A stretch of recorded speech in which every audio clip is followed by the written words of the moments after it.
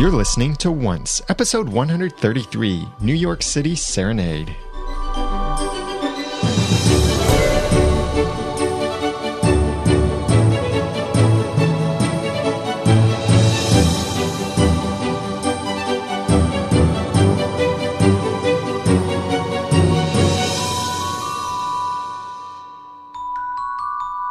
Welcome back to another episode of Once, the unofficial podcast for ABC's TV show, Once Upon a Time. I'm Daniel J. Lewis. I'm Jeremy Laughlin.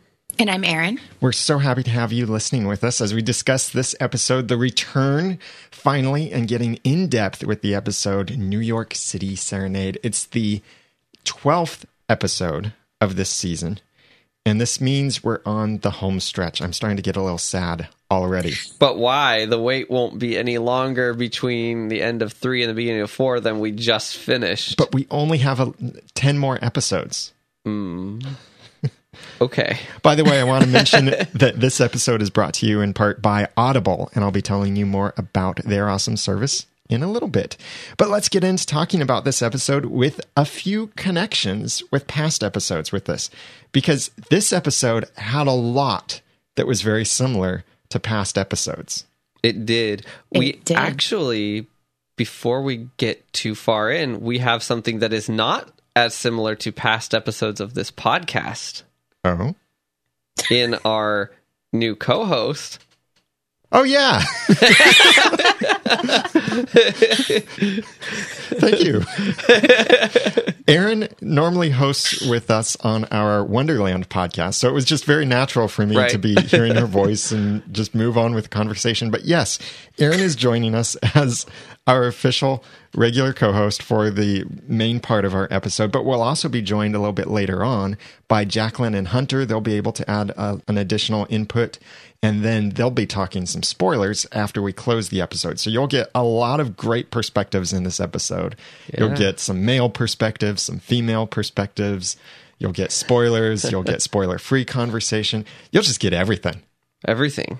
And the whole enchilada comes with this podcast too. Good, because I'm hungry. But some of these crossovers, Erin, what were some of the ones you noticed? I noticed a lot of similarities to the pilot, and then I noticed a couple of lines that Hook said that were very similar to lines that Henry said to Emma when he was trying to get her to believe in the first season.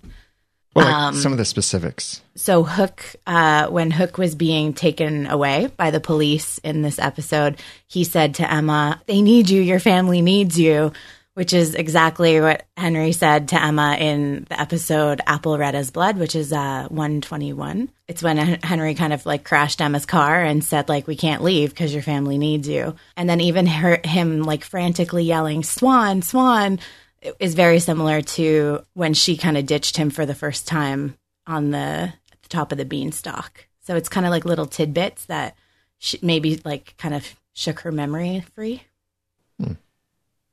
A couple of the things that I noticed are, and our forums also noticed this, we've got a great discussion already going on in the forums, are specifically some connections back to the pilot episode with specific crossovers, like the song that was playing when Emma walked into the restaurant to meet with Walsh is the exact same song that was playing in the pilot episode of Once Upon a Time. Which is weird, because I would have thought it was different. Nope, same song. They're filtered slightly differently, but it is the exact same song. That same like kind of jazzy sort of song. And some other similarities are, I wondered when we first watched this episode, how is it that the curse made everyone change clothes like that? Well. And why is there blood on Charming? What happened? So the curse created a city and transported people across worlds and changed their memories.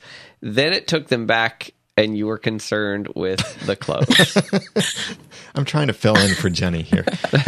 I think they're the exact same clothes that they were wearing, with the exception of Snow White, because I actually noticed that they were wearing when they were cursed. Right. Yeah, they are. The Queen is wearing a very similar thing. It has, I think this time she was wearing more of a jacket that she wasn't wearing in the pilot episode, but Charming is wearing the same shirt, and the blood and marks there are from the pilot episode when he had the sword fight with baby Emma in his arms. They definitely... They took some liberties with the costumes because, when they appeared, they looked the same as they did when the curse hit them. And then as they're getting ready, I guess to sum it up, making preparations means a whole lot in the Enchanted Forest. It's they're going to be on good. horseback for days. They have to... Look, Charming somehow got his vest thing and his cloak. Where did all that come from?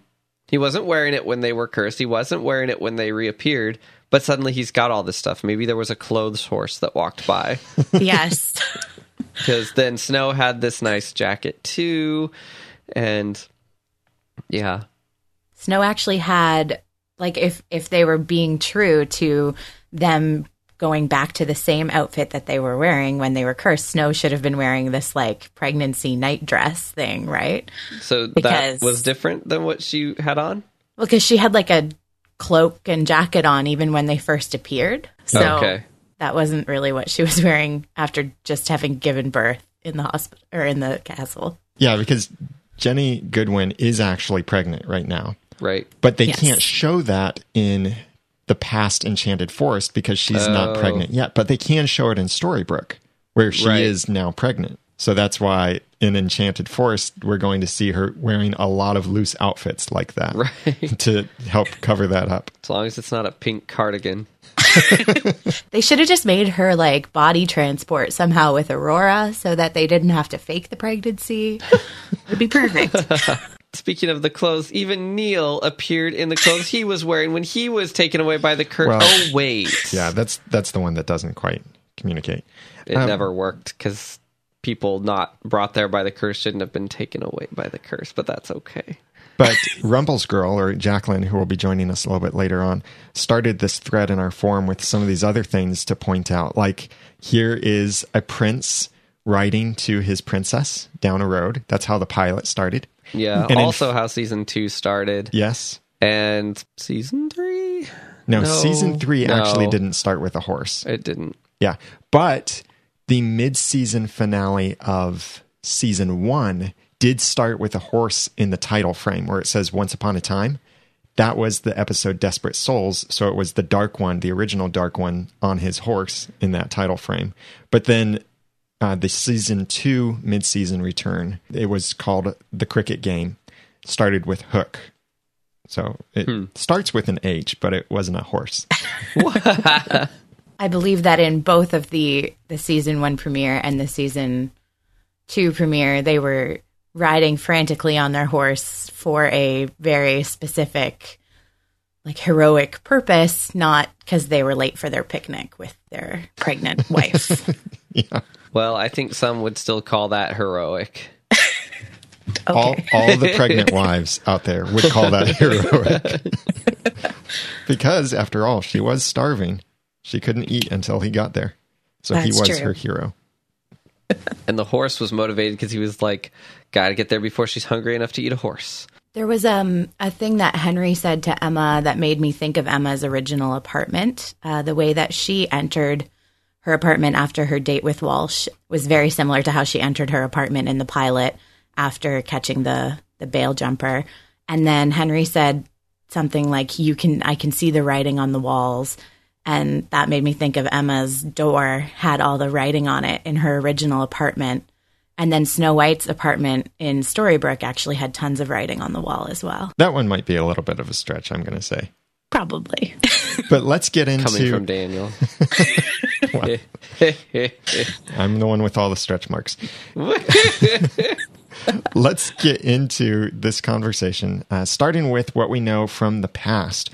It's Enchanted Forest, and a little bit of what we know about Storybrooke we'll get to in a little bit. But starting out with this scene when Philip, the hero for the pregnant, hungry wife, comes in, there's a hidden Mickey Mouse. Did you catch it? No. What? On the tray with the plates, when it looks down at the plates, there's a big plate with 2 other plates above it in the shape of a Mickey Mouse head.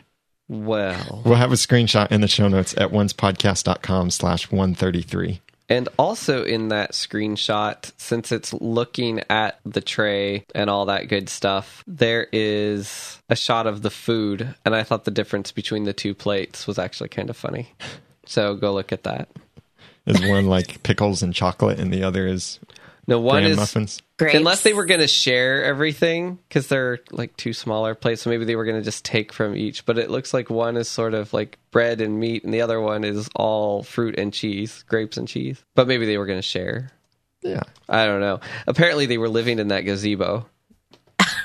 I wondered that too. It's the only place they could think to run for shelter, and they didn't even get inside of that.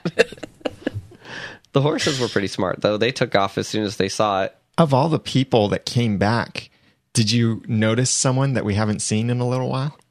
I did. No. Whom? Ruby was in that shot, and she was not there when they were taken from Storybrooke. She was? Yeah. And Tink was actually missing.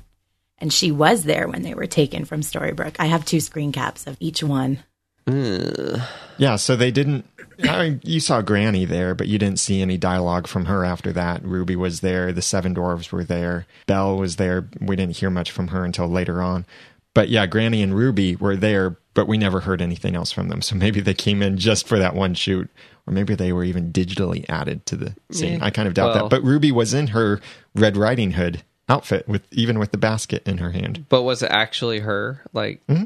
It wasn't a fill-in actress? It looked like her. It looked like her, yeah. I couldn't tell... Well, I couldn't tell a couple things. I couldn't tell how much Aurora was supposed to be showing, since she's supposed to be pregnant as well. Mm-hmm. I had a feeling for a moment when the cloak moved, because I was looking for that she's not showing at all, because she's not really pregnant. But it kind of helps place this in the timeline, since the last time we saw them, it clearly has only been a few months. Yeah, the last time we saw them was when Neil was with them. Right. And we learned that Aurora was pregnant when Mulan went to try to confess her love, but then turned away. Mm-hmm. So that was right after Neil left, before Neil came to Neverland. So yeah, a couple or a few months. Right. But just barely enough to show... or not showing enough that everyone else noticed. Because remember, Snow said, "Congratulations," and Aurora said, "Is it that obvious?" Well, that's true. So probably it's... So it's not like there was this big baby belly and it's like, "Are you pregnant?" It was just like, "Congratulations, I can tell you're pregnant," even though you're not showing much. How long did the whole Neverland thing actually take? A few months, I think, is what we're supposed to assume, right? Is that what sounds about right, Aaron? Yeah, but it was in Neverland, so that's why I'm not clear, because technically the time wouldn't have passed the same. They still seem to have nights, and I felt like, well, that's true. So that's fuzzy then. Well, and in the chat room, they're saying about a week. And that's what I thought, which would make it actually make more sense. But time is different there. Well, yeah. And then there was the time back in Storybrooke for a little while when Peter Pan was disguised as Henry, but that really wasn't that long. That was maybe a few more days. Yeah. So, yeah, not enough time for a major baby bump to develop. Clearly. Moving on with then after this, and we're going through this chronologically, so we're going to stay in talking about the past here. When Philip and Aurora gave this little debriefing with the gang, they mentioned that the ogres have been defeated, and the ogres seem like this big opposing force that were referenced several times about, oh, we can't go back because they're ogres, or we're going to have a battle. And here it's just, oh, the ogres are defeated. Yeah, so it was kind of like, check, done. But maybe, actually, okay, so we know about the Wicked Witch now. And we know they were referencing her. Maybe she took care of the ogres. Mm. I'm actually wondering if she had anything to do with getting Philip back in the first place. Somehow. Yeah, I that. Which could be part of the reason they haven't told us the story yet. And maybe she came in and wormed her way in.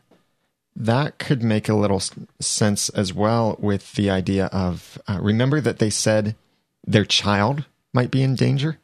Amanda had sent in some feedback about this, wondering basically, why is it that Aurora and Philip are so afraid of the Wicked Witch, assuming it's the Wicked Witch, which I think that's the right assumption. And they talk about for the sake of their child. And Amanda brought that up. And I think what you're saying connects that maybe there was some deal there, another deal for a child. What if she She says has a dearie? rumple streak. She might say dearie or darling. I also wonder, is maybe her defeating the ogres, because I was thinking maybe the same thing, that she helped defeat the ogres or just defeated them herself. Maybe that's how she rose to power in some sort. Right. Because I'm going to assume she's in power, not just she's taken this castle. Seems like it. She's definitely made the residents fearful of her. So however she might be ruling. But it does seem that Philip and Aurora are in power of their own kingdom. So it's hard to know for sure. Like, they did refer to their kingdom and that Snow and Charming were welcome with them. And like, they did seem to have ownership of that. That's true. But maybe like that gazebo and the surrounding 5 acres are their kingdom. Yeah, that's possible. Like, this is our castle. The Wicked Witch takes a lot. What did you think about Aurora in this scene, Aaron? I was not happy with Aurora. I feel like she owes a lot to Snow and Emma because of what happened in the first half of season 2. They were really protective of her and kind of mentoring to her, and Snow really helped her with the burning red room dreams that Jeremy's so fond of. So it's, to me, like, even if she didn't say, hey, there's this big evil, by the way, and she's in your castle, and you should probably not go there, she could have somehow communicated that something was not right in some way that would vaguely leave her still innocent in the Wicked Witch's eyes. Well, I do think Philip has a point that this group can take care of themselves, probably. Yeah. And so they're making a decision to protect their baby, their family. Although it's kind of like, well, should we let that 3rd degree black belt walk into that gang that's about to beat him up? Or should we tell him, hey, there's a gang that's about to beat you up. I know you can take care of yourself, but you might want to know this. Right. And they can take care of themselves. Like, they've taken back, 2 kingdoms, or a kingdom at least, in their history. But they don't have, food and shelter and weapons and all those things that they had the first time around either. They're all disoriented and we are both and that kind of thing. So it's not really on even playing field to what they were when they were first in the Enchanted Forest. Yeah. Although their old-timey speak is strong. Sister. Well, they don't seem very both, if that True. makes sense. They're speaking in very Enchanted Foresty terms again and acting very much like their old selves. Maybe it's kind of like an accent. Like, I have a few people I know that are from the South, but they've lost much of their Southern accent. But when they go near Southern people, they get some of the accent back. They just kind of inherit it back a little bit unconsciously. Then should they all be talking in British accents? Yeah. Well, as everybody is packing up to head out toward the castle, that's when Jiminy Cricket comes along, and we don't get to actually hear Raphael Sabarge's voice, but we kind of see his representation. Right. But they said that 50 more people had come, and they were farther away. Yes. So I like that they're just giving us that nice little answer to say that, yes, it's not just this group, but everybody else has come. Probably the entire kingdom is back. Right. They're just scattered all over the place. Right. And Jiminy was not with them, correct, when they were transported over? So he probably traveled from that other group to tell them? Yes. Yeah, that's true. Okay. That's what I was assuming happened. They do need to address the Tinkerbell thing because, I don't know. That needs to be addressed. Because Tinkerbell she was there. wasn't. But she wasn't in the... It's kind of like Neil, right? She wasn't in the Enchanted Forest when the curse hit. She was in Neverland. Yeah, but True. Neil went back. Right. Yeah. And Hook went back. Right. And they all stayed together, that group. So originally I was saying maybe, they went back to where they... Not where they were, but with the people they were with, kind of. Yeah. And that would more or less work for that group because other than Hook and Neil, because the dwarves and Snow and Charming and Regina were all together when the curse hit in the castle. Yeah. But it doesn't work now with anything else because Tink's gone and Neil's there and Hook's there. And I wonder, what is Neil hoping to find in Rumpelstiltskin's castle that'll help? I know later Belle mentions that they never saw the dagger, but Neil was really interested in, if our Thanes came back with us, maybe we can go buy my father's castle. Right. For what? Oh, who knows, because blood magic. Even if their things didn't come back with them, Rumpel already had a stash of stuff at his castle that we saw earlier this season when Neil was trying to get back to Emma. Yeah, that's so true. That would make it would make logical sense to go there because as the Dark One, we know that Rumpelstiltskin had some foresight and he might have known about this and planned, that's what he does. Planned a way back. Yeah, but I wouldn't see that Rumpelstiltskin would have foreseen something like this. Right. And planned for this. If they show that, I think that might be stretching the line a little bit too much if he planned this somehow. He did plan something for Neil in his castle before, though, correct? Supposedly, yes. Okay. Well, he had items there, probably because he did plan to at some point return home. So also as they were packing up to move out, Hook left, which is rather unimpressive, but should we forgive that because ultimately he came back to get Emma later? I guess. Yeah, and we'll probably have some more. I know we've got some more feedback and theories on that when we talk about the present day. It's kind of more along the lines of what I'm saying, that suddenly everybody went back very much to their original personalities. Regina was even borderline like Regina again. I was starting to get afraid. Like evil Queen Regina. Yeah, I'm like, you cannot go back. That's stupid. You can't. But she didn't seem to be. I don't know. So I was frustrated when he left, but knowing that already that he came back, I guess that's fine. Whatever. Guess you just need a pirate moment.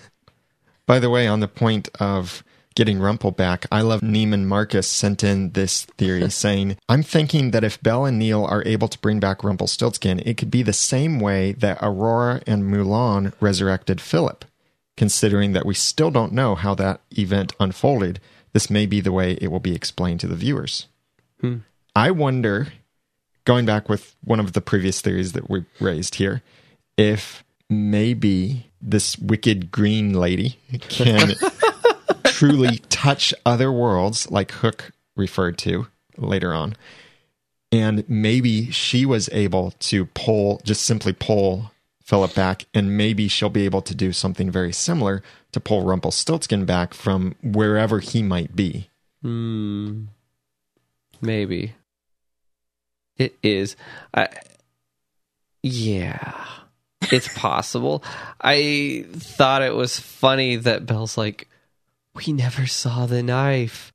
Do you mean the body? Because everybody else is saying we never saw the body.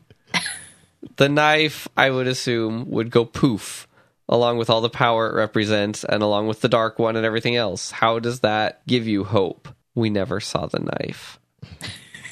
Is she saying that he didn't use that dagger? Or is she just saying it? I don't know. I don't know how you can prove something from nothing. Like, we didn't see the dagger. Wouldn't it make more sense if you did see the dagger?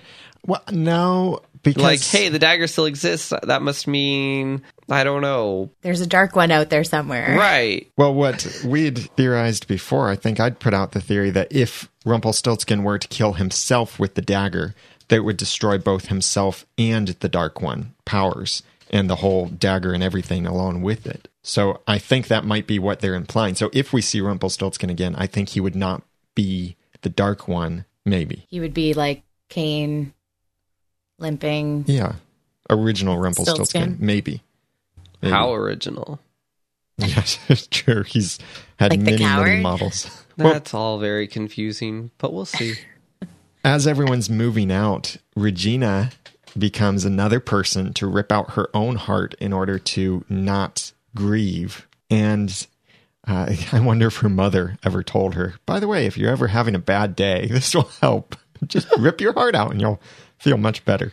You stick it in the ground. It was sad, though. I think when Cora died, Regina realized that the reason she never cared for her is because she didn't have a heart. So that could be why Regina feels like that might be a good idea. So that if Cora could never love her, then Regina couldn't love Henry and couldn't miss him without a heart. Yeah, it is reasonable thinking for the way that the show works.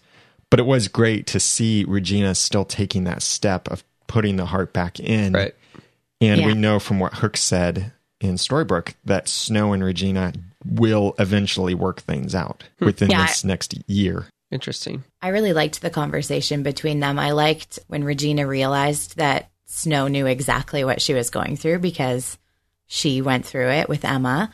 And I liked the bonding. It's kind of like throwback to back in the flashbacks when they were actually friends, kind of. Well, now Sarah, one of our listeners, had a bit of an issue with that because, as she points out, she said it bugged her that of Mary Margaret, or Snow, she was cursed 5 minutes after giving up Emma the first time, and then it was about a whole 8 hours after the curse that sent them back to Enchanted Forest that she was dishing out that advice. When did she have time to learn this little piece of wisdom? That's a good point, though, that, it's... When and how did she learn about overcoming loss? Unless it was the loss of her father. Because Emma was already there. Well, although there was definitely some grieving that her daughter was grown. Yeah, she was back by the time Snow woke up, but they missed her whole childhood. But I think that they grieved for that. I think that they had lots of discussions about that. And I don't know that grief is kind of the right word for what I mean, but sacrifice, Snow definitely understands the sacrifice in that 5 minutes after she had Emma and decided to put her in the wardrobe.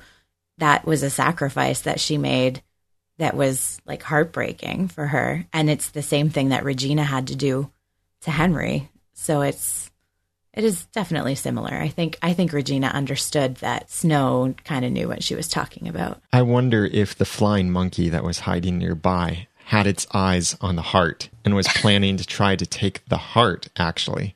Because imagine what the green lady could have done. I just like referring to her by her color. Oh. Is that racist? It might be. It's not easy being green. Maybe she's an Andorran. But imagine what she could have done with Regina's heart. Whew. It's a good thing Regina put that thing back in. Killed her?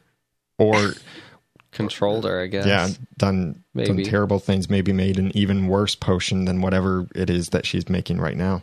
But that flying monkey comes in, and we know now that flying monkey is actually Walsh. Because Robin Hood shot the flying monkey on its left side on its neck.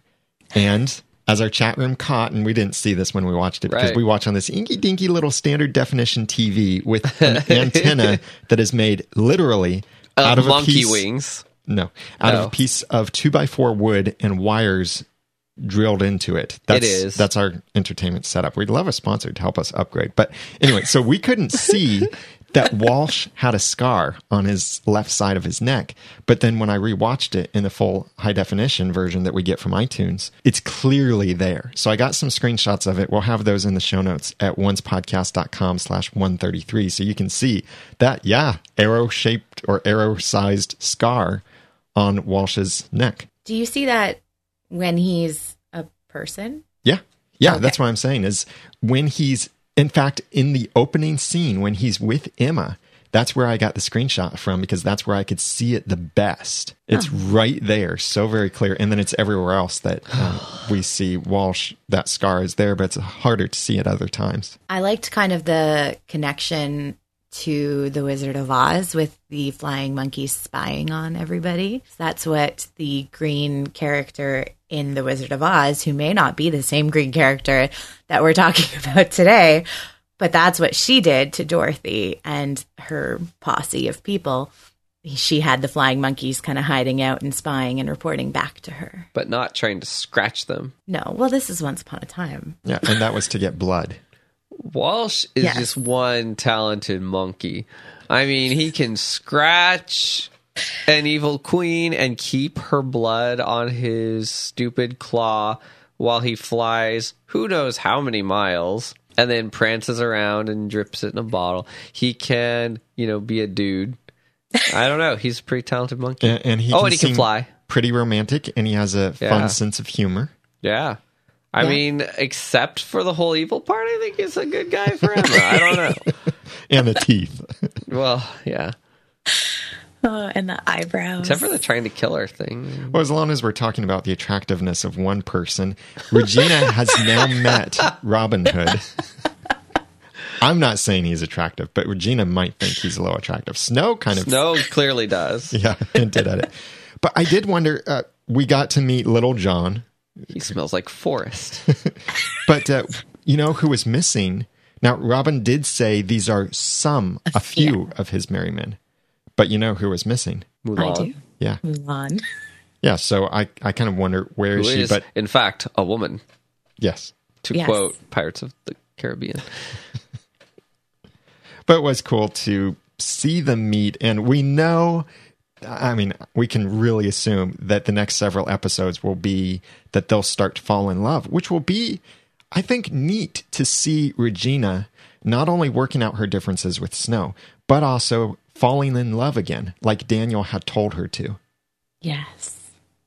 If that happens, because they're going to have a few obstacles you may see. Actually, we probably will see that because it'll make it all that much more poignant when they don't remember each other in Storybrooke. Are they not going to remember each other in Storybrooke? They don't remember anything. In fact, I assume he'll be in Storybrooke, but we don't even know that for sure. Oh, yeah. Right. They don't remember the last year. Right. So he'll either be there. When we get over to that side of the discussion, I've got all sorts of thoughts running around my head. Well, they're there now, but I just will, hold them in until then. Like little fairies. But moving on, when they get to Regina's kind of castle, which she married into, yes, that was nice of her to bring up that point. I loved her little reference to one of the other fairy tales. I'm going to find out whoever's eating my porridge. Nobody sits in my chair. Nobody. Ew, except for the grammar. I hadn't noticed. That's 2 references to the same fairy tale. 2? Well, maybe not. I was just thinking sitting in the chair, but it's sleeping in the bed in that fairy tale. Oh. And the chair. Yeah, and the chair. Yeah. Okay, yeah. Okay. Okay, I thought you meant that there was another reference other than this. No, sorry, just 2 within that one sentence. It is funny that she would just reference it like that. The writers probably have a lot of fun just throwing these things in occasionally. Kind of like the Jack Sprat who could eat no fat or something like that. Yeah, his wife could eat no lean. Yeah. So between the 2 of them, they licked the platter clean.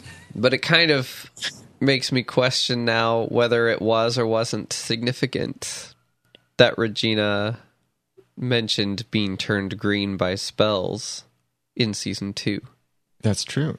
Yeah, when Rumpelstiltskin gave her the magic book, she said, I don't care if it turns me green. Yeah. Which, that is a whole topic of discussion in our forums, by the way. oncepodcast.com/forums. Because obviously those of us who remember that having been said are now sort of wondering, and I wondered at the time, did she say that because that's a thing? Like she's witnessed that, or so maybe she knows the green lady. Maybe she knew her before she was green. I am assuming she knows her because of what the green lady said. She said that she wanted revenge. No, so you can't really have revenge without some kind of a prior relationship. Slurpees 108 in our chat room is suggesting that maybe the Wicked Witch is Cora's daughter.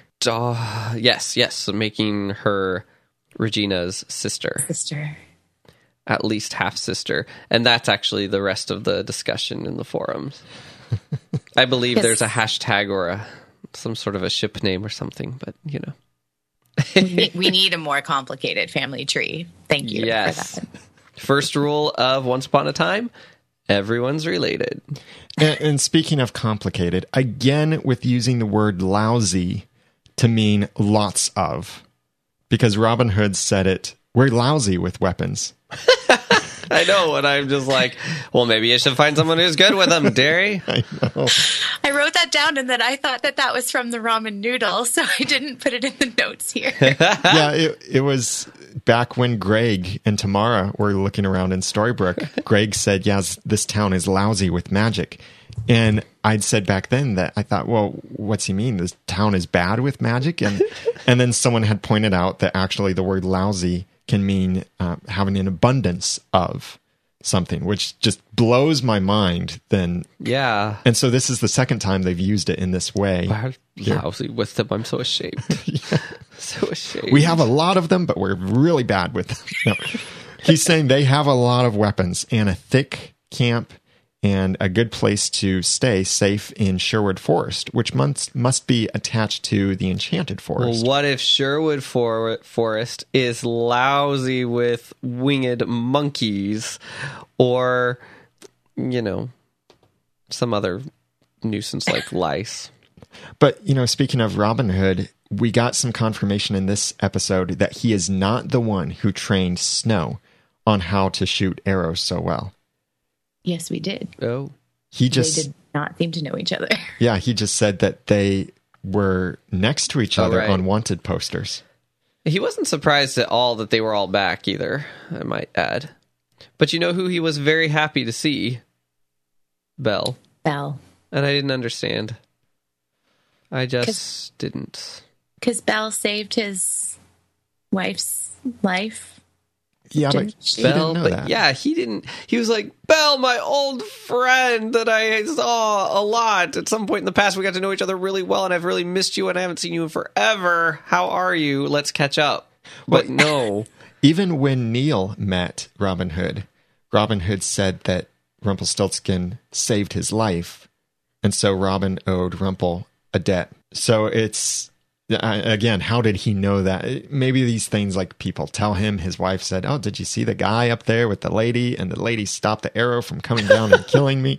I don't know. Maybe he saw a glimpse or just knew somehow. I did notice a look that Robin Hood gave. I don't know if it's significant or not, but when Neil said that Henry was with his mother, it seemed like that closed the conversation for Robin Hood a little bit. Like it seemed like he didn't, I don't know. There was just some look that made me think of his wife and wonder, all the things that we don't know about that relationship. And like, we know she's not around, and we know that she had the baby, obviously. But we do know that Robin Hood wears Sherwood Forest number 5. Yes, he does. But it's not doing him any good with his soulmate. So he should probably pick something else. Like maybe mayoral office number 6 or something. Something Regina would appreciate. Heart power. It's funny that Regina said that because her office in Storybrooke looked like a forest, did it not? Didn't smell like a forest. I guess, but it kind of just seems weird that she always had that kind of familiarity, and now she's saying, yeah, but he smells like forest. If he smelled like a horse, Regina would like him. Because remember, true. Regina loved the stable boy. And when the stable boy was dead, who did Regina first think of as the thing she loved most? Her prized steed. Her horse. So I guess if it doesn't smell like manure, she doesn't think it's love. No wonder why she buried her heart. What? I don't understand. Maybe she's just smelling forest because her heart was buried in it for that 5-minute period.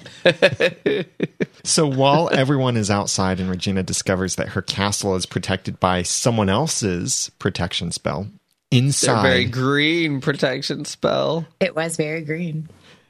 Well, there's a lot of green in this episode. Go back and watch how many times There's even a green lady. Yeah.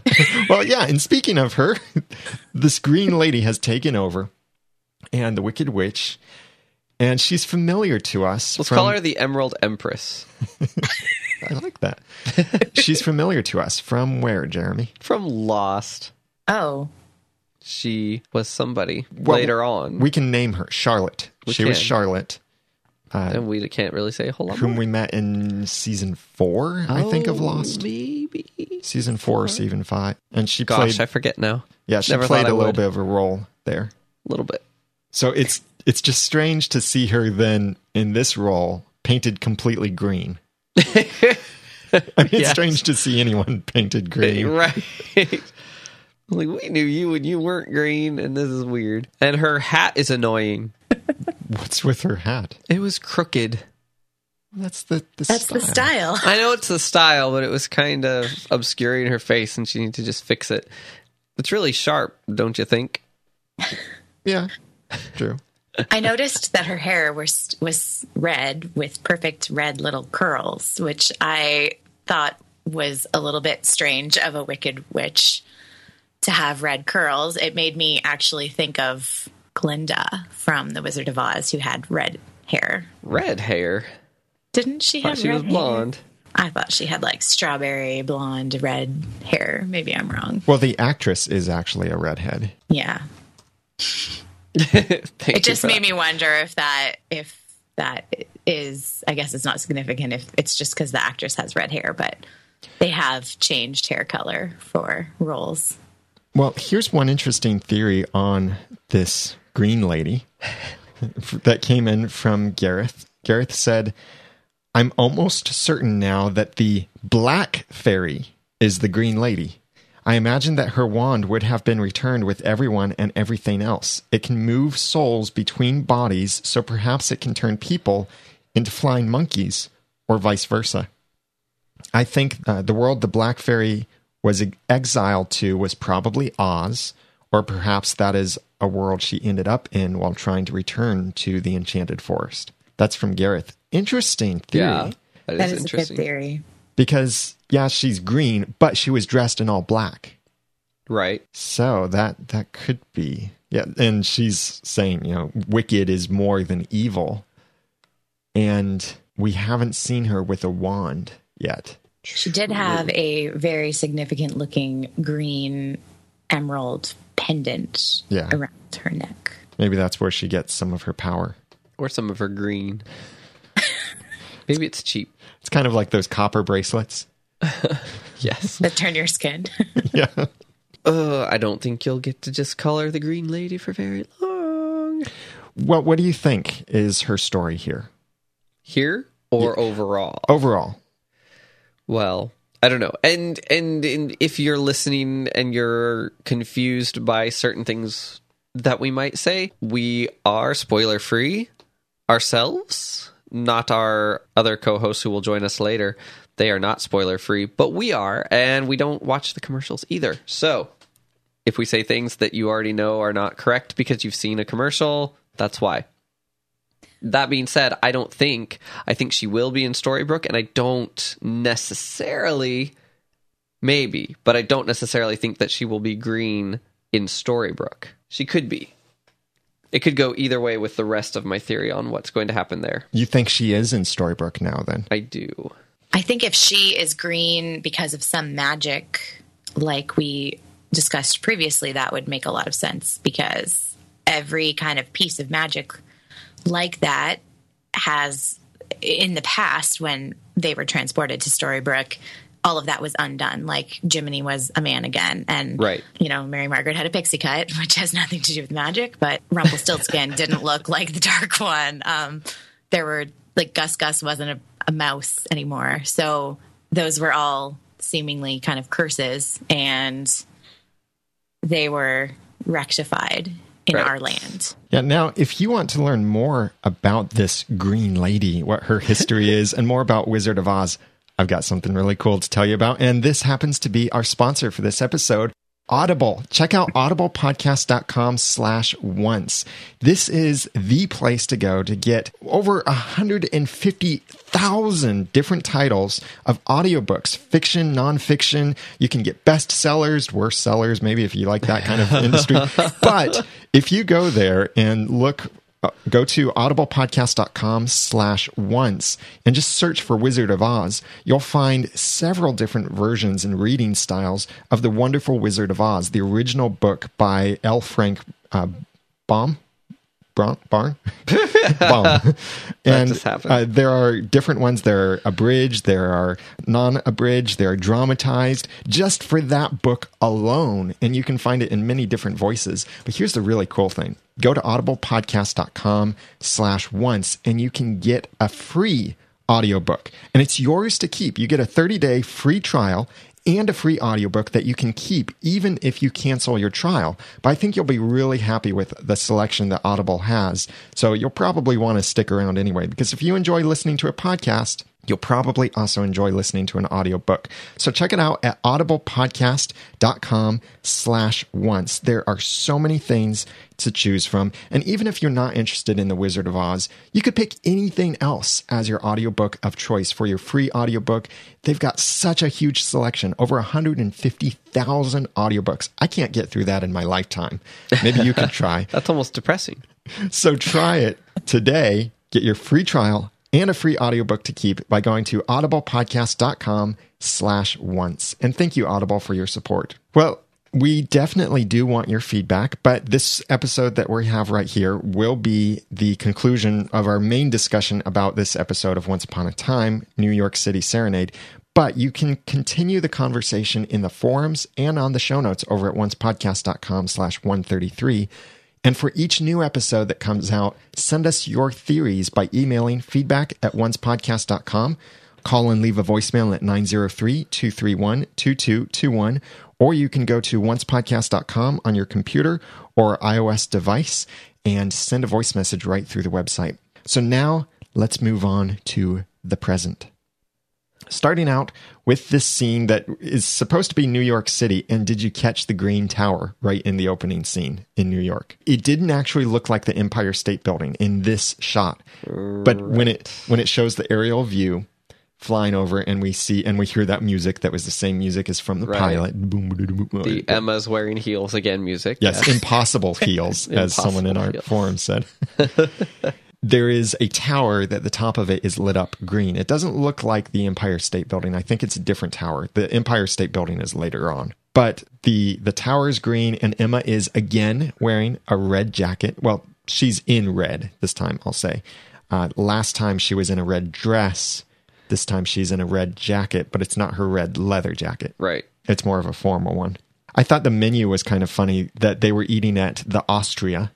And one of the items on the menu was Dungeness crab cake.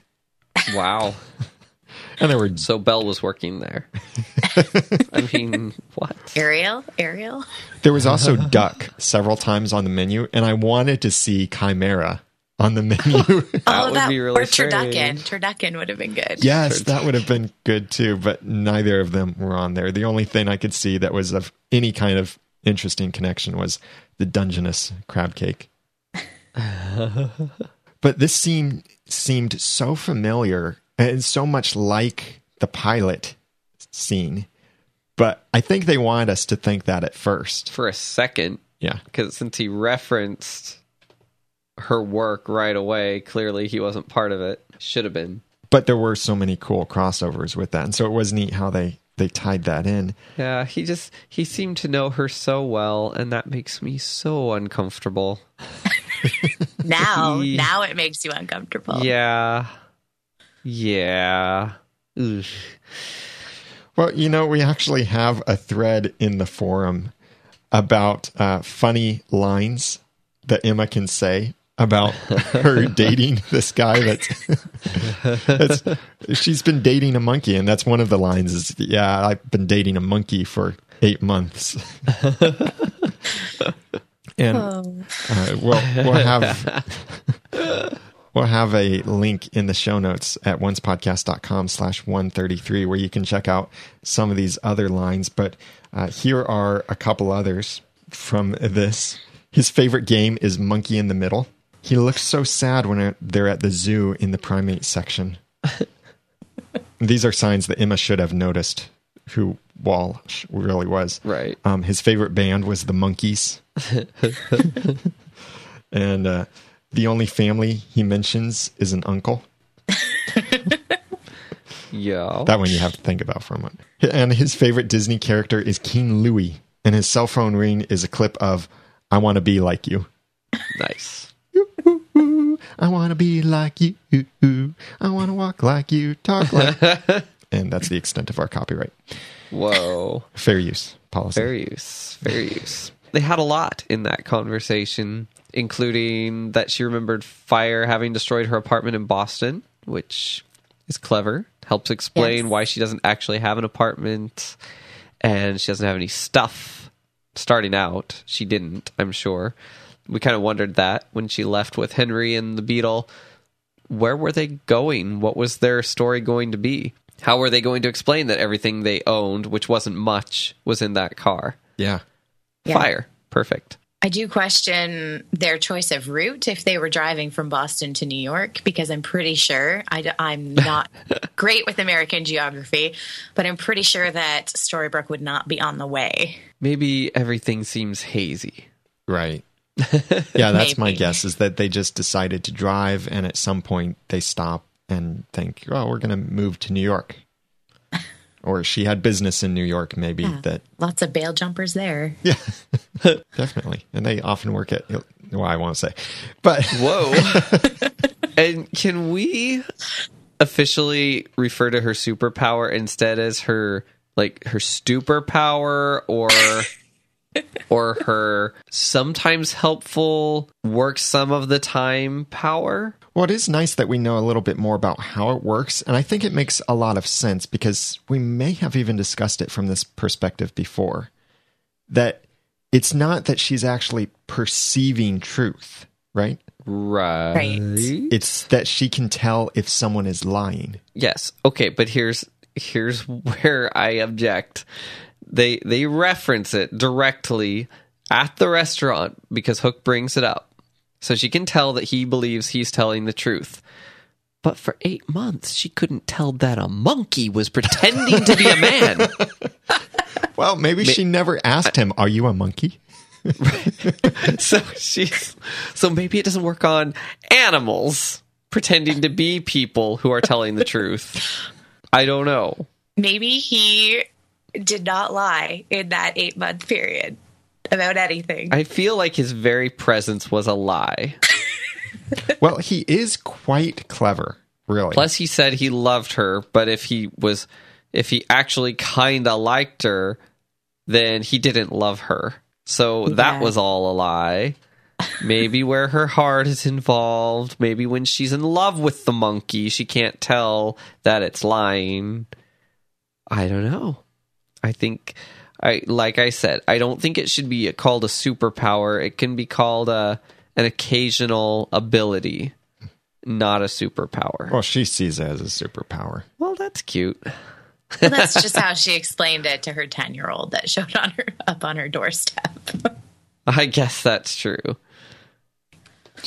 I did want to say about Walsh. As soon as I saw him, I thought of Alice in Wonderland, which made me automatically assume that he was a fairy tale character.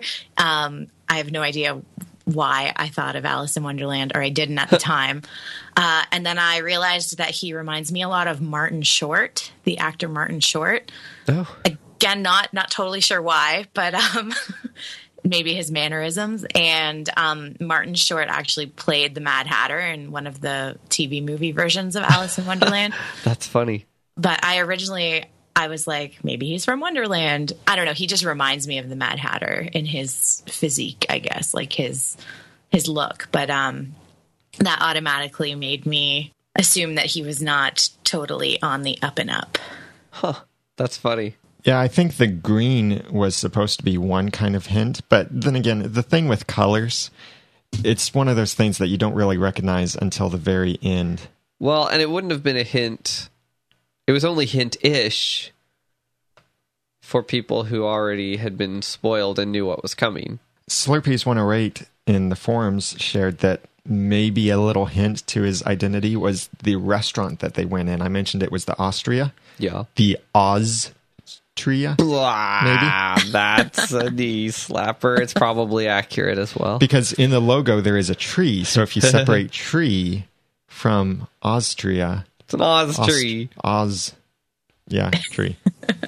I did look up that restaurant name, wondering if it was a real place, because I know I think it was in the episode Manhattan, one of the restaurants was actually a real restaurant in Vancouver, I think. But the only restaurant with that name that I could find is actually in Greece, which could explain the tree. I don't know. A lot of Greek restaurants here have trees in their logos, but that is good. The Oz thing I didn't think of. Now, there is actually a hidden meaning behind his name, and Matthew Paul, one of our other moderators on the forum, he helps out a lot over there. Thank you, Matthew, by the way. Matthew did a little research on the name Walsh, and it's a hidden meaning. Remember, like Dr. Whale, the name Whale was from the director of the original Frankenstein movie? Yes. Well, the name Walsh is probably after the actor Pat Walsh, who played Nico, the head of the flying monkeys in the film The Wizard of Oz. The name could also be a reference to the musician Steve Walsh, who is the lead singer for the band Kansas. Huh. And there's a link to the Wikipedia that we'll have, both of these Wikipedias that we'll have in the show notes for this episode, number 133. The name also means foreigner, was something that I discovered about the name Walsh. So if you Google like Walsh surname meaning, it means foreigner. Or stranger, I think, was the other one. It all works. Well, do you think that he could have multiple personalities, for lack of a much better term? Like if he's a guy, okay, and the reason I ask to back up is because, I mean, his whole proposal, it was also thoughtful. When he wants to be, he's so good for Emma, he kind of makes normal men look bad. So is it possible? I feel like he can't be an actual primate. Okay. He has to have been a man at some point, and maybe is cursed to be a flying monkey, which we've already kind of speculated. Could he have kind of like the real him, maybe even does love Emma, and then when he kind of has to switch to monkey mode to serve the Wicked Witch, blah blah blah, the other sort of wicked personality starts to come out? Is that I mean, maybe, am I reaching? Is it possible he wasn't awakened to who he was until Emma was? Could that have been? Maybe.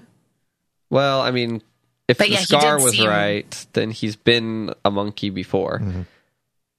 But if the Wicked Witch sent him there, which we're guessing she did, right? She could have cursed him somehow, but in that nature. Could be. Yeah. He did seem very legitimate, genuine, authentic. It was just too good of a lie, and it's so creepy. I would have wondered more if maybe there's a real Walsh and he wasn't the monkey until the night that we found out, except for the scar. If it weren't for the scar, I would think that we had not been seeing the monkey even the entire episode, but I think we were. It's just so creepy. I don't really want to believe it. Do you think it's been the same Walsh since the beginning, like that was in the furniture store? Well, see, maybe not, because there was all of that information. That was the other thing. It's like, okay, how would they make her walk into a furniture store where he's already set up? Wouldn't it make more sense for him to copy someone she already knew? Mm-hmm. Of course, maybe that's all. Maybe she met him the one time and then the monkey took over. I don't know. And is the end table going to be significant? Which sounds stupid, but there have been other pieces of furniture that have been significant in this show in the past. And there have been other people who have been pieces of furniture in the past. What? Maybe. I feel like she would have been better off having a relationship with the end table, probably. But well, speaking of other people who are pieces of furniture, here's a great theory in the forums over at oncepodcast.com/forums, and I'll have a link in the show notes. Remember when Walsh and Emma come out of the restaurant, one of the first views of them is through a side view mirror on a car. Really? A taxi cab. Taxi, yeah. So the question was raised is someone watching them? Oh. Maybe August. Not August. Not August. He would have been cursed back in... Yeah. Right? August. Yeah, that's the big problem I see with that theory. We haven't seen Geppetto in quite some time. If we're going to stick Ruby in a scene where she probably shouldn't be, we should probably put Geppetto and Pinocchio in too. Just saying. But it did seem like maybe someone was watching them just for that brief second, because it showed through the mirror instead of just showing directly. But then again, that could have just been a cinematography thing that they wanted to do just to show a different angle. Cinematography? Cinematography? Yes. Want some hot chocolate with that cinematography? Plus she was sitting there. No, she wasn't. She chased the guy. It reminded me of how she left the restaurant in the pilot, where she chased him out to his car and then chased him. Suddenly, I'm getting a mental block and forgetting how that scene went exactly. He was trying to run away. Oh, he had like car. A boot on the car or something like that, and she just walked out. So that's why I was thinking of him sitting there. Yes. So that's what it made me think of. But anyway. I did wonder if somebody was watching just because, well, obviously not Regina, but Regina has done that quite a bit in Storybrooke, watching Emma and Henry's interactions in her car. But I just assumed if somebody was watching that, maybe it was Hook, because he had just been there and he maybe wanted to see if he shook Emma up enough or... Yeah. And that's where it would make more sense. If someone's watching Emma, it would seem like it would be Hook. What happened to King George? Because we also saw him sit in a car and watch people. That's true. And also, he should be back. Somewhere. Yeah, there are a lot of people that should be back somewhere. I guess Sydney Glass is in a mirror somewhere. Cinderella? Yeah. Well, when Emma goes back to the apartment, she starts playing Diablo with Henry. But one of the things that stood out to me in this scene is that Emma described Neil, and her memory of Neil is exactly the same as it was before, which makes sense. Right. Because all that the curse, this new curse, affected was Emma's memory of since she arrived in Storybrooke, and also her memory of Henry. That she now remembers keeping Henry, but she still remembers Neil in the same way. But it almost would have been nice for that memory to be changed to the he died a hero kind of story that she told him before. Yeah. That's what I was expecting. Yeah. When Henry said, "Don't worry, he won't be like my birth dad," or whatever Henry said, I thought maybe he was going to say he won't die on you.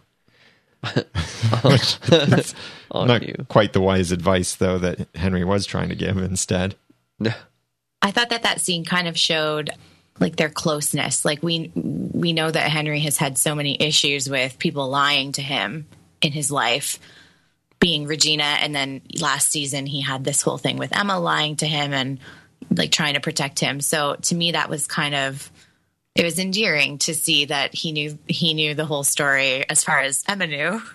Obviously not anything she had forgotten, but he knew the whole story, and they seemed to be in a very understanding place. Like they had such a good relationship. Yeah. And Henry does give some good advice at times. Like the next morning, just when he's asking for the permission slip from Emma, he gives this little bit of good advice. You're always looking for something to be wrong. You don't have to do that, you know. Sometimes it's okay to accept things that are good. Which reminds me a little bit of what David once said to Emma about finding the good moments. And life is made up of moments. That whole speech. Yeah. One of the interesting little tidbits we got from this is that Neil lives at 89 Wooster Street in New York City, New York. Yes, he does. 10012 if you want to send him some messages or something. I was going to say, is that significant somehow? Well, I did look it up. Okay. And there's nothing really significant. Oh, is it the is actual an actual place they address. Yeah. It looks very similar to how it looks here, but most of their filming is done in Vancouver, not in New York City. When they filmed Broken, they did film that in New York City, but most of this is filmed in Vancouver because of how much cheaper it is to do that. But it is, you can look it up on Google Maps and look around. So there was a white swan on Emma's counter, which for a second seemed like, I don't know, an Easter egg or something. It's like, well, she doesn't know her name, so it doesn't really seem like that's that significant. But it got me wondering, what is Henry's last name? Is it Swan? Is it Cassidy? Probably not. It's probably Swan, but I just thought that was interesting. It's not Mills. It's not Mills, which is how he was known before. That's true. And as far as the apartment goes, did we see that camera and that camera strap with Henry's name before? I don't think so, but I thought there was a time when Neil said something to Henry about his camera. Yeah, because remember, that's why they went back to the apartment when Hook came in and stabbed Rumple. Henry wanted to go back for his camera then, but then that's when Rumpelstiltskin was stabbed. So that distracted him, and he never ended up picking up his camera. So it all fits together really nicely that, yes, his camera was left there because they had to leave the apartment in a hurry. But I don't know that we ever saw the camera before. Right. I can't remember it. What cracks me up is how much I was thinking, Emma, would you just look at the pictures? I was just assuming it was a digital camera. I noticed something about the dream catcher that Emma remembered in Neil's apartment. The one in this episode is broken, and it was not broken in Manhattan when she saw it. Really? It also has green beads, but it always has, I think. Oh. So like I have screen caps, but the side of it is like the string that you wrap around is totally loose. So there's like a big hole in it in this episode. So some nightmares got through. Yeah.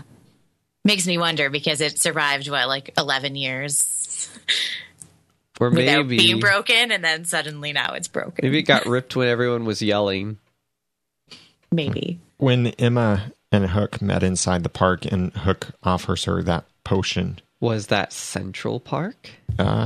He said the Central Park Zoo, I think. Yeah. I don't remember hearing it referenced. Maybe outside the monkey cage. Maybe. But one of the things that we talked about in our initial reactions was the kind of possible Matrix reference here, because he was offering her a blue vial and she was wearing red, and she's been wearing red a lot in this episode. And then there was a very iconic red leather jacket at the end. But the red and blue thing is actually from Matrix, and the colors are actually reversed. In the Matrix, the way it worked is that the red pill and the blue pill are opposites, and I'm going to read here from Wikipedia. It says the red pill and its opposite, the blue pill, are pop culture symbols representing the choice between embracing the sometimes painful truth of reality, the red pill, and the blissful ignorance of illusion, the blue pill. So it might have been a Matrix reference, but they got it backwards. I don't think it was a Matrix reference. It could have been one of those things where they thought, hey, we could do a little Matrix reference here, but Emma is already wearing red so often, so let's make the vial blue and just We have seen the potion before. Was it blue before? I feel like it was, yes. Okay. I could be wrong. Yeah, the same potion it was given to Belle. Yeah, and to... I mean, Lacey. Yeah, and to Clark, or Sneezy. I was going to say, yes, Clark Gable. As Emma and Henry are walking back to their place, and Emma pulls out those photos after she's let Henry go to eat his, of course, Apollo bar that they got from the drugstore. It was, by the way, Halpert's drugstore. The photos that she was looking through, we get to see them a little bit later, but the only two photos that I could get to see when she showed them to Hook later on were the one where she and Henry are sitting in front of a sign that says Storybrooke. And then there was a photo behind it that you couldn't really see very well, but you know what I did. I framed it, and looked very carefully at it. And it looked like Emma giving Henry bunny ears sitting inside a booth inside of Granny's Diner. I'm pretty sure that's what it was. That's really what it looked like. So, yeah, fun times. I thought it would have been great if there was a picture of like her, Henry, Neil, Rumpelstiltskin reunion, and then she's like, "What?" Yeah, that would have been crazy. I remember Neil now. But the problem there is this camera was left before Henry got to know Neil a bit more, and they got to hang out a bit more. It was pretty That's much true. right after they met Neil that they went out for pizza and then decided to go back for the camera. And then all of that happened. That yummy, honest pizza. Poor Hook. It seems like every time that he gets held captive somewhere, he's fed really strange food. And handcuffed to things. Like bologna Yes. and blue jello, which that was in a deleted scene Oh, from the second season. I'm really from when he was in glad. the hospital. Yeah. Yes. I'm glad Emma sent him to jail because it was intelligent. It From was. what she It was very knew. smart. Plus, he needed to experience baloney. I love Everybody that she should. just whistled for the cops that they came. I guess she kind of works in that field, but I think she told them that he was going to meet her there. yeah, but then whistling for them that's just generally not how you get a cop's attention. I guess not. Well, it's not going to quite be the whole Judas and Jesus thing. It's the man I kiss is the one I want you to. Especially in come this arrest. situation, it would sort of make her just as guilty as him. Yeah. But one of the things that she said to Hook when she was showing the photos is one of the other photos we can assume implies a photo of them on a plane. So Rumpelstiltskin might be in one of those photos because she said, we never took a flight from Boston to New York. And Does it matter if he's in one of the photos? well, yeah, I'm not sure that it does, but it's just that he could be. Oh, But okay. by now, Emma now remembers everything, so it doesn't really Right. matter. Yeah, it didn't seem like there was a huge amount of pictures, and I was disappointed that they didn't show more. because But I she guess opened the camera before the film roll was finished, and she just ruined everything except a few. so. So then when they go back to her apartment for drinks, we learn a little bit more about the backstory of how Hook got here, but just not very much. We're missing major details that we'll get at some point. It seems that Hook was in the Enchanted Forest up until and after this new curse, because he said that he received the message of the new curse. So it's not like he just realized, oh, hey, I'm the victim of a new curse. It's Correct. he received the message. Well, And yeah. he probably knows more of what happened, although he did split from everyone back in I don't the past. think he had been to Storybrooke yet. He went with Emma. Right. Yeah. And he said, we don't know. So there's Yes. somebody else. Yeah, probably the person who sent him the message. Right. I had a theory about that. I want to think that Neil is the other person that he is referring to, only because Neil would know like about the camera and about the memories in his apartment. I guess Hook would know those things too, but I suspect that Neil is also going to split from the group just from the conversation that they had in the past. So I hope that Neil and Hook are working together to bring Emma back, I guess. But that's what I assumed when I heard we. I guess it could be anybody, but I for think he those would have reasons. gone too, though. And then they both would have tried to kiss her just in case one of them did the trick. But maybe he's cursed or something. But there's no reference of Rumpelstiltskin, but this potion is one that actually Blue Fairy made, but Hook was only able to get enough of it for one person, not two. And why would that be? Well, there's only enough power for one person. I mean two, but I'm a lying fairy.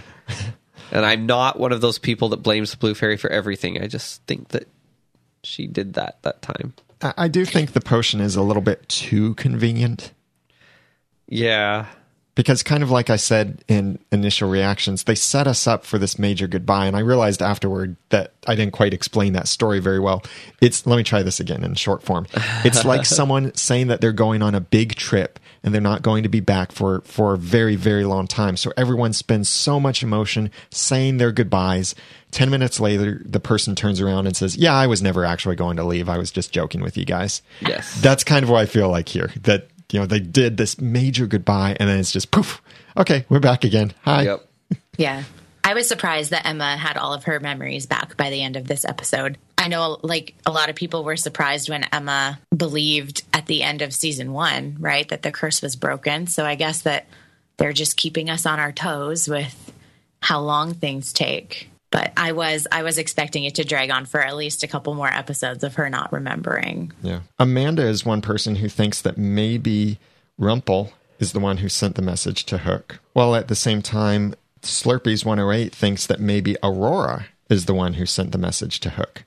I think that could make some sense too, because Aurora doesn't really want to openly help the group, but maybe she will in secret send this little secret message.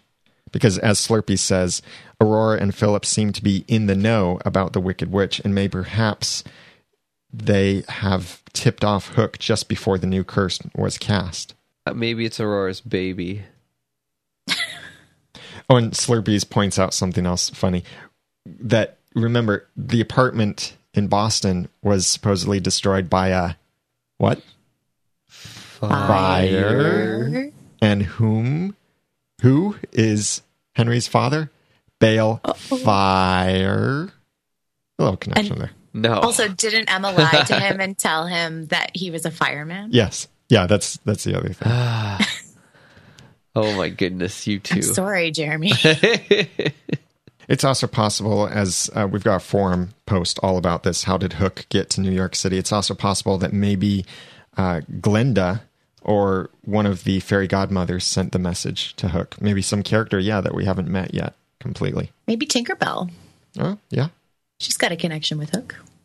One tiny little thing I noticed that was a little storybook like in Emma's apartment is she has a bookend that was actually backwards, but it says the end on it. Yes. I don't know if that's necessarily storybook like, but you know what I think that means? I think that this series will have an end someday. But it's not there. And it's going to be backwards? Yes. Isn't it already?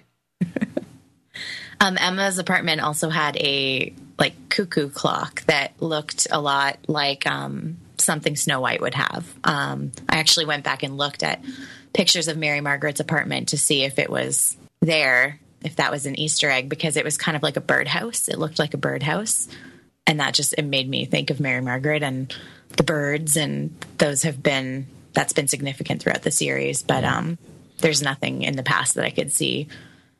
Just a little, it's just similar. Yeah. Well, of course, there's the red jacket, which Emma grabs as they're at breakfast or leaving from breakfast. She grabs that red jacket, and it's been very iconic in the series as an indication of her attitude many times when she's worn this red jacket, especially in season 1, that this was kind of her battle outfit, sort of, that when she would wear this, it would represent a little bit more of her personality. So it was very cool to see her choosing that specifically. And it just happened to look good over top of the shirt she was wearing. I kind of thought it looked like it'd be uncomfortable. Like she had these big old shoulder pads and then she smashed the whole thing down with that jacket. But it kind of matched. It matched well. It did. But I want to take this moment to thank some people who are very iconic to the podcast before we move on, who have helped make this podcast episode possible. And you know them, some of them from series 1, some of them from season 2 and on. But there are kind donators who have helped make this episode of Once Podcast possible. Steve Johnson, David Newland, Lisa Slack, and Julia Portella. Thank you so much for your kind donations. We really appreciate it. It helps keep the website running, the podcast running, the servers running, the media hosting, everything that's involved with the podcast. Thank you so much for supporting it, because it does cost quite a bit to run the podcast, and we really appreciate the support. If you haven't donated yet and you would like to, then please go to oncepodcast.com/sponsor to make a one-time or automatic ongoing monthly donation, and we'd really appreciate it. But thank you, Steve, David, Lisa, and Julia, so much. So this last scene, as they get into Storybrooke, it's a bit different than I expected, which I'm kind of glad for that it wasn't just the same curse all over again and no one remembers anybody. But at the same time, it's now a little bit... we're going to see the story, I think, from both ends. We're going to get the backstory that no one knows, except maybe Hook knows some details. See, I think that Hook left. Even the reference to the settling of differences and things, that's how it appeared when he left. who knows what really happened as things went on. I assume that that's true, but I don't think he knows anything more than what happened up until he went off, probably. Yeah, that's true. I guess it depends who we are, the we that he refers to.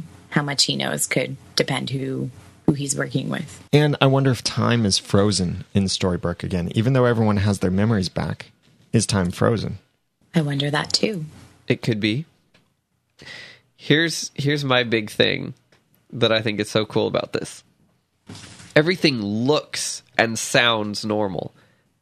Yeah, we lost a year. That's horrible. How do we know what happened in the last year? So then morning comes. This is my theory, what's happening in my head. And they go outside. Emma sees a flying monkey and freaks out, and they're like, "It's just a flying monkey, Emma." We've always had those in Storybrooke, as long as anyone can remember. What's wrong with you? And then there's this green lady that everybody seems to love. The mayor. And Emma's The like... mayor, yeah. Yeah. And Emma's like, or maybe she's not green, but Emma's like, she wasn't here before. And they're like, what are you talking about? Yes, she was. So maybe they have some fake memories. Yes, that's what I'm thinking. Well, and I wonder, too, how long they've been in Storybrooke since that year has been swallowed, because Charming said, oh, it's like it just happened yesterday. Like, did they just get back to Storybrooke that day?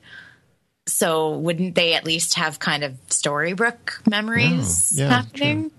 That was something I was a little bit unclear of when he said that. Well, he made it sound like they literally just landed in Storybrooke that second, and that's why it seemed like they just said goodbye to everybody. I can understand that it might be a few days. When Charming says the last thing we remember, he's referring to basically the last thing of any significance besides the very insignificant events of the last few days, which have just been Storybrooke life. Right. And long enough to discover that, hey, Snow, you're pregnant. Did you know? I guess we lost a year of our life because I'm like 9 months pregnant, and that had to happen sometime. I know. Snow's us. We just have no idea what happened. Like, okay. Well, you're expecting, so I don't know. But I do wonder if we are going to see differences, like Jeremy said, in Storybrooke, that we're going to know are different and that Emma's going to know are different, but everyone else is just like, yeah, whatever.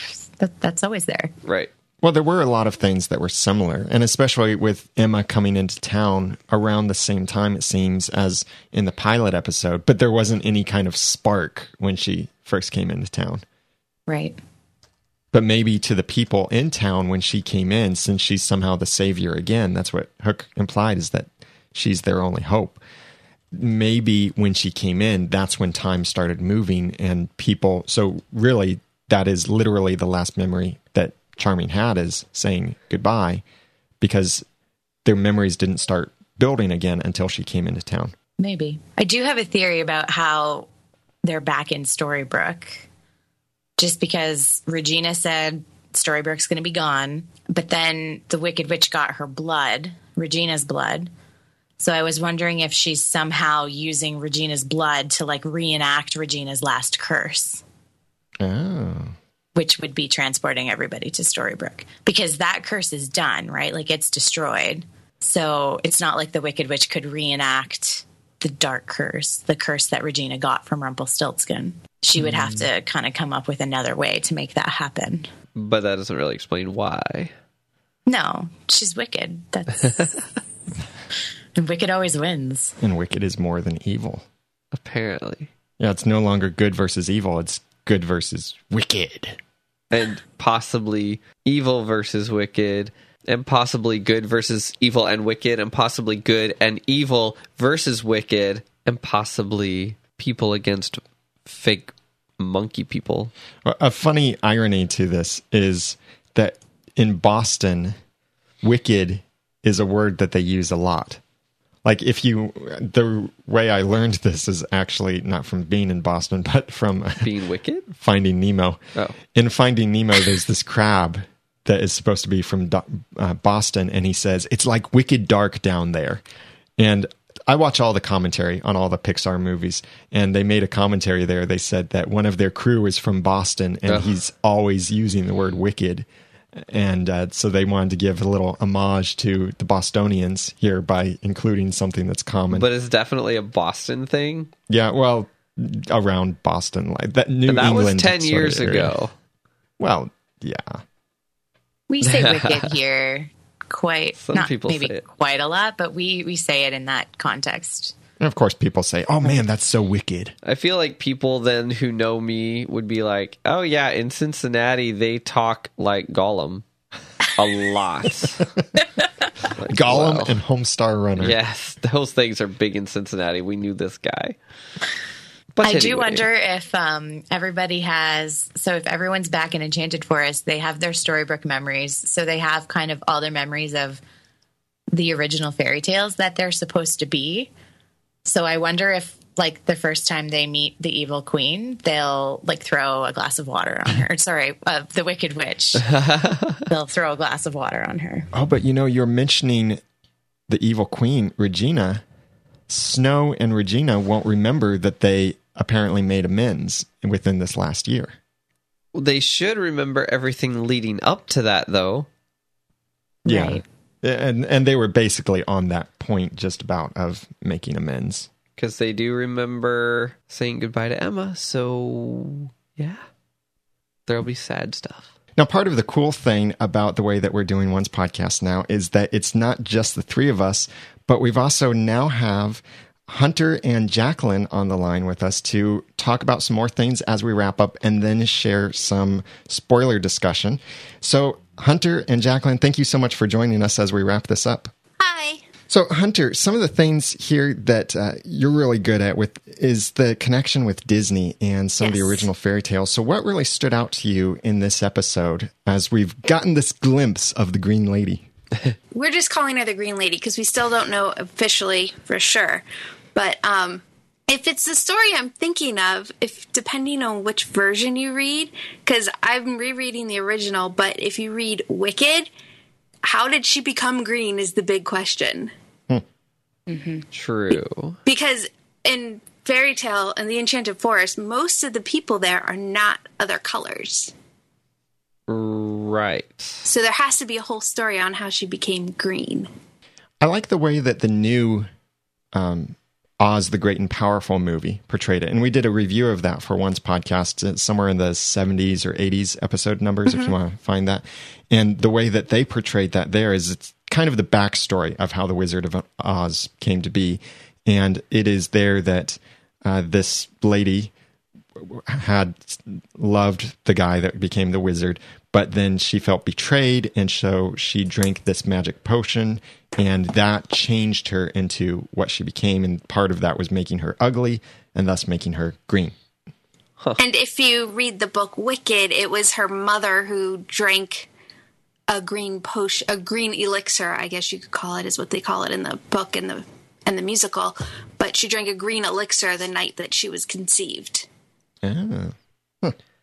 Yeah, I would really love to see how they say she became green, because it seems to be different everywhere I read. Yeah, I have a feeling the story is going to be a little more Wizard of Oz and a little less Wicked. Even though they've been making quite the play on Wicked is coming and all that stuff. Right, but I mean, I just started rereading the original fairy tale, so I haven't gotten to the part yet, and I don't know if they tell you how she turned green. And that original fairy tale is available on audiblepodcast.com/once. Wow. Just had to throw that in. I'm at chapter 5. Jacqueline, what do you think is going on now that everyone is in Storybrooke? Well, I think the big question is, did everyone come over? And what happens if they try to leave town? Because previously in season 1, bad things would happen if people tried to leave. And I kind of wonder if there's some sort of setup where people can no longer leave. And what happens if they try? And one of my favorite theories right now, it sounds really silly, I know, but I think they might turn into flying monkeys if they try and leave. That's awesome. Well, hold on. It's silly, yeah, but what if that is the punishment for crossing the green lady? That you get turned into a monkey. The green lady, just anyway. Maybe kind of like look at Chronicles of Narnia. The people who crossed the witch there, the evil witch, they would get turned into stone. Right, which is different than a flying monkey. Yeah, different. But there are other stories, I just can't remember them at the moment, where subjects that in some way disobeyed their evil ruler got transformed into something. David said they're trapped. I wonder if there's magic in Storybrooke. Oh, good question. Yeah. I would think so, because another big question is, did the Green Lady go with everybody to Storybrooke? And if she did, would she want to be without magic? Kind of like Regina in season 1, where she couldn't create new magic, but she still had magical trinkets that she could control. Yeah.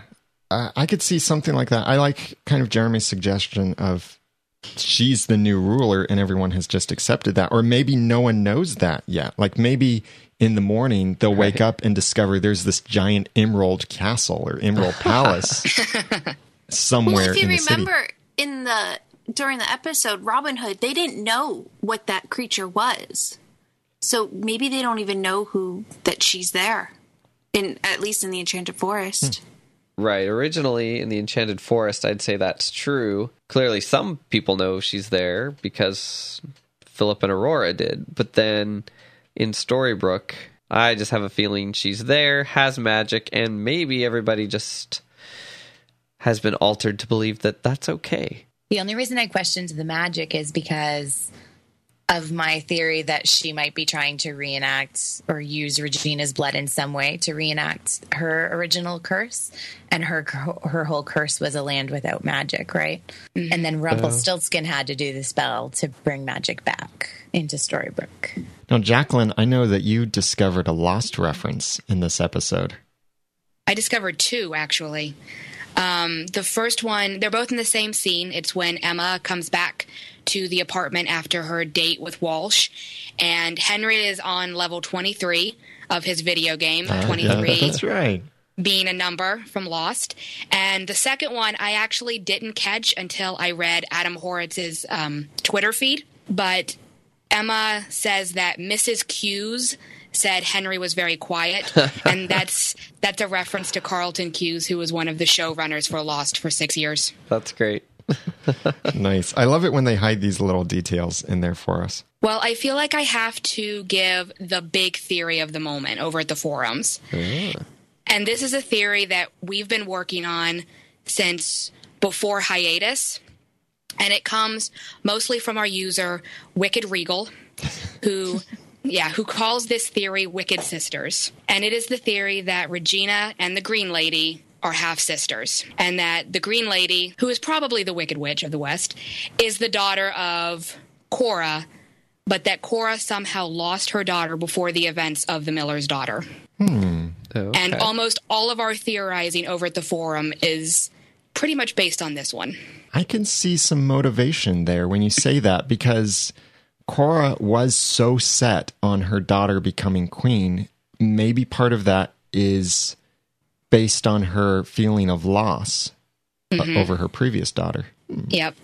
And that's why the Green Lady is living inside of Regina's castle. There's this whole green with envy going on, that she really wants everything Regina has because she's the eldest daughter, but she didn't get anything from Cora, and Regina got everything. That's a good theory. We'll have that link to that in the forums, in the show notes for this episode at oncepodcast.com/133.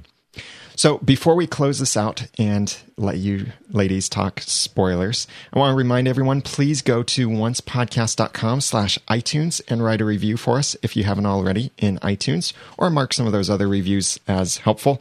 Also, check out our new podcast about the TV show Resurrection. It's at resurrectionrevealed.com. And if you watch the TV show Marvel's Agents of S.H.I.E.L.D., then you know, and if you've seen any of the recent Marvel movies, then you know who Agent Coulson is. And our Marvel Agents of S.H.I.E.L.D. podcast over at welcometolevel7.com got Agent Coulson to introduce the podcast for them. So you've got to check that out on the latest episode over at welcometolevel7.com. But please send us your feedback about each episode of Once Upon a Time, and your theories of what's coming. Send that to feedback@oncepodcast.com. You can also go to oncepodcast.com on your computer or iOS device and send a voice message right through the website to us. And we'd love it if you would follow each of us on Twitter. So we'll go down through this in our order and share each of our Twitter names. First, follow the show on Twitter at Once Podcast. And I'm Daniel J. Lewis. You can follow me on Twitter at The Ramen Noodle. I'm Jeremy Laughlin. You can follow me on Twitter at Phlegon. That's Phlegon. And I'm Erin. You can follow me on Twitter at Erin J. Cruz. I'm Hunter. You can follow me on Twitter at Bit of Pixie Dust. I'm Jacqueline, and you can follow me on Twitter at ThePunkBunny87. And that does have some underscores in it, too. Yes. Punk_bunny_87. Just thought I'd clarify that. Yeah. In case anyone finds the wrong one. And until next time, I don't want to freak you out, but you should know I don't run from monsters. They run from me. And thanks for listening.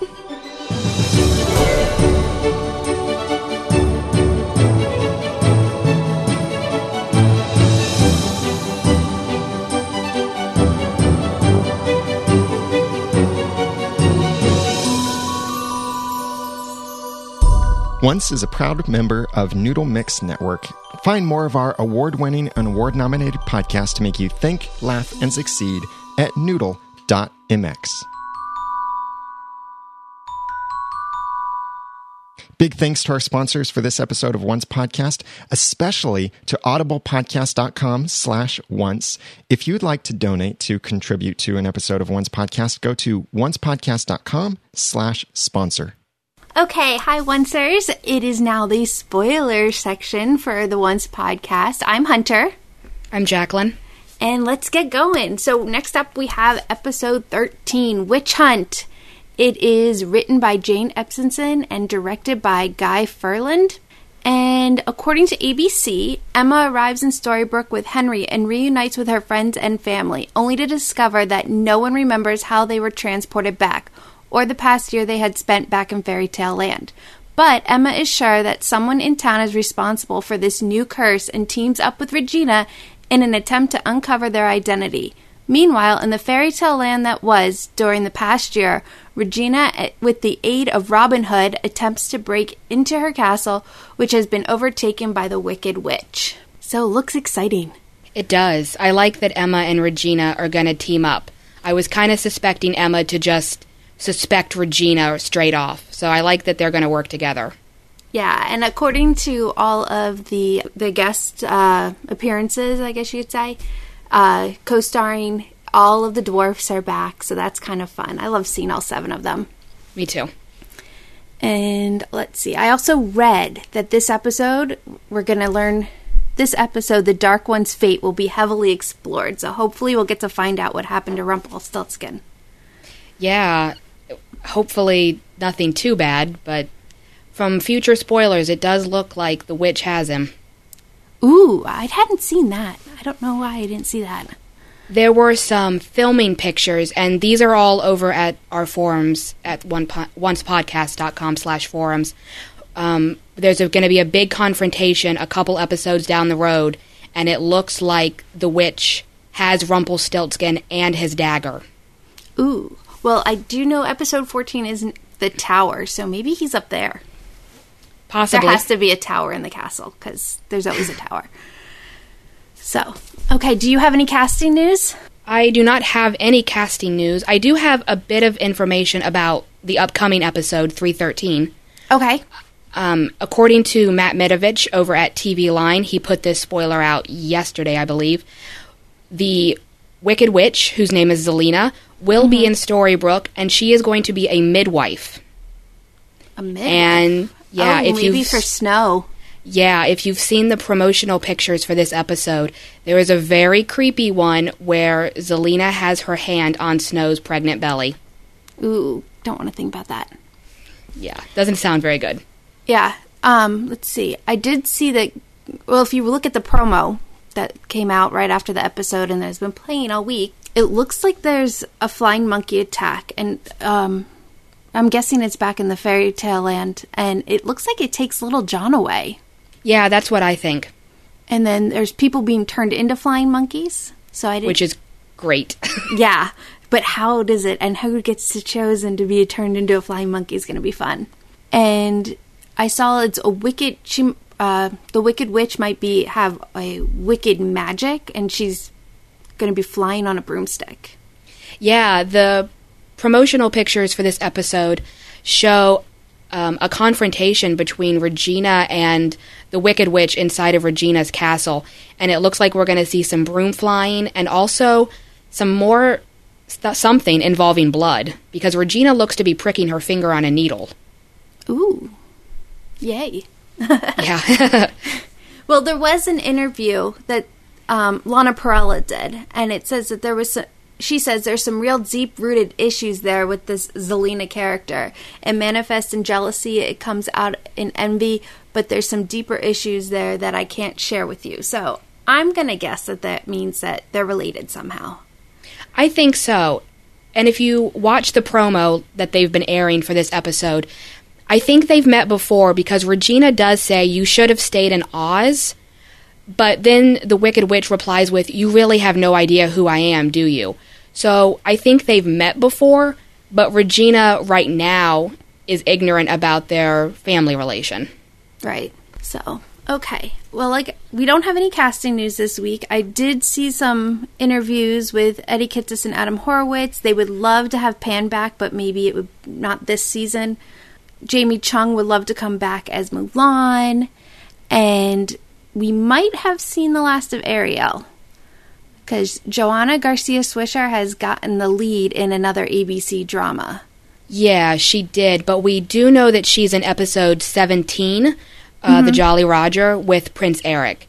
Right, and, I'm just talking about more in the future. Right. Well, speaking of that, both David Anders and Rose McIver have been picked up for the CW's show iZombie. Mm-hmm. So, and Rose is actually going to be playing the lead in that show, so it's possible that we're going to lose those two as well. Yeah. It's kind of sad. Yeah. You get so attached to these characters.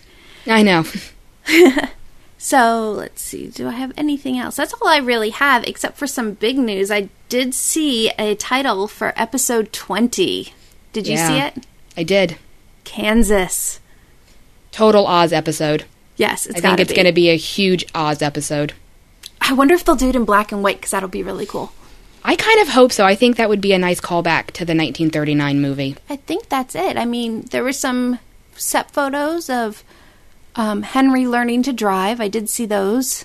Yep.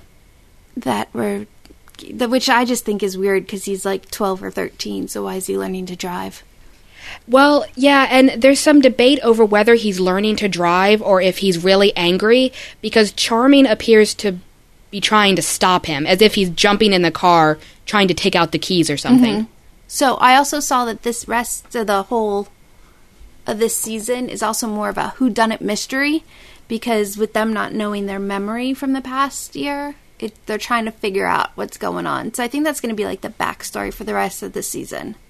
I think so too. And there was an interview with Colin O'Donoghue and Jennifer Morrison at TV Fanatic where they said that it takes quite a while for the whole story to really be revealed, but in the process, it's very eerie and creepy. Yeah, I can't wait. I love creepy things. Yeah. It's going to be supernatural in a different adult way, more with a horror film vibe. Mm-hmm. Okay. Well, that's all we have for you today, Oncers. I'm Hunter. You can follow me on Twitter at BitOfPixieDust. I'm Jacqueline, and you can follow me at punk_bunny_87. Okay. Until next week.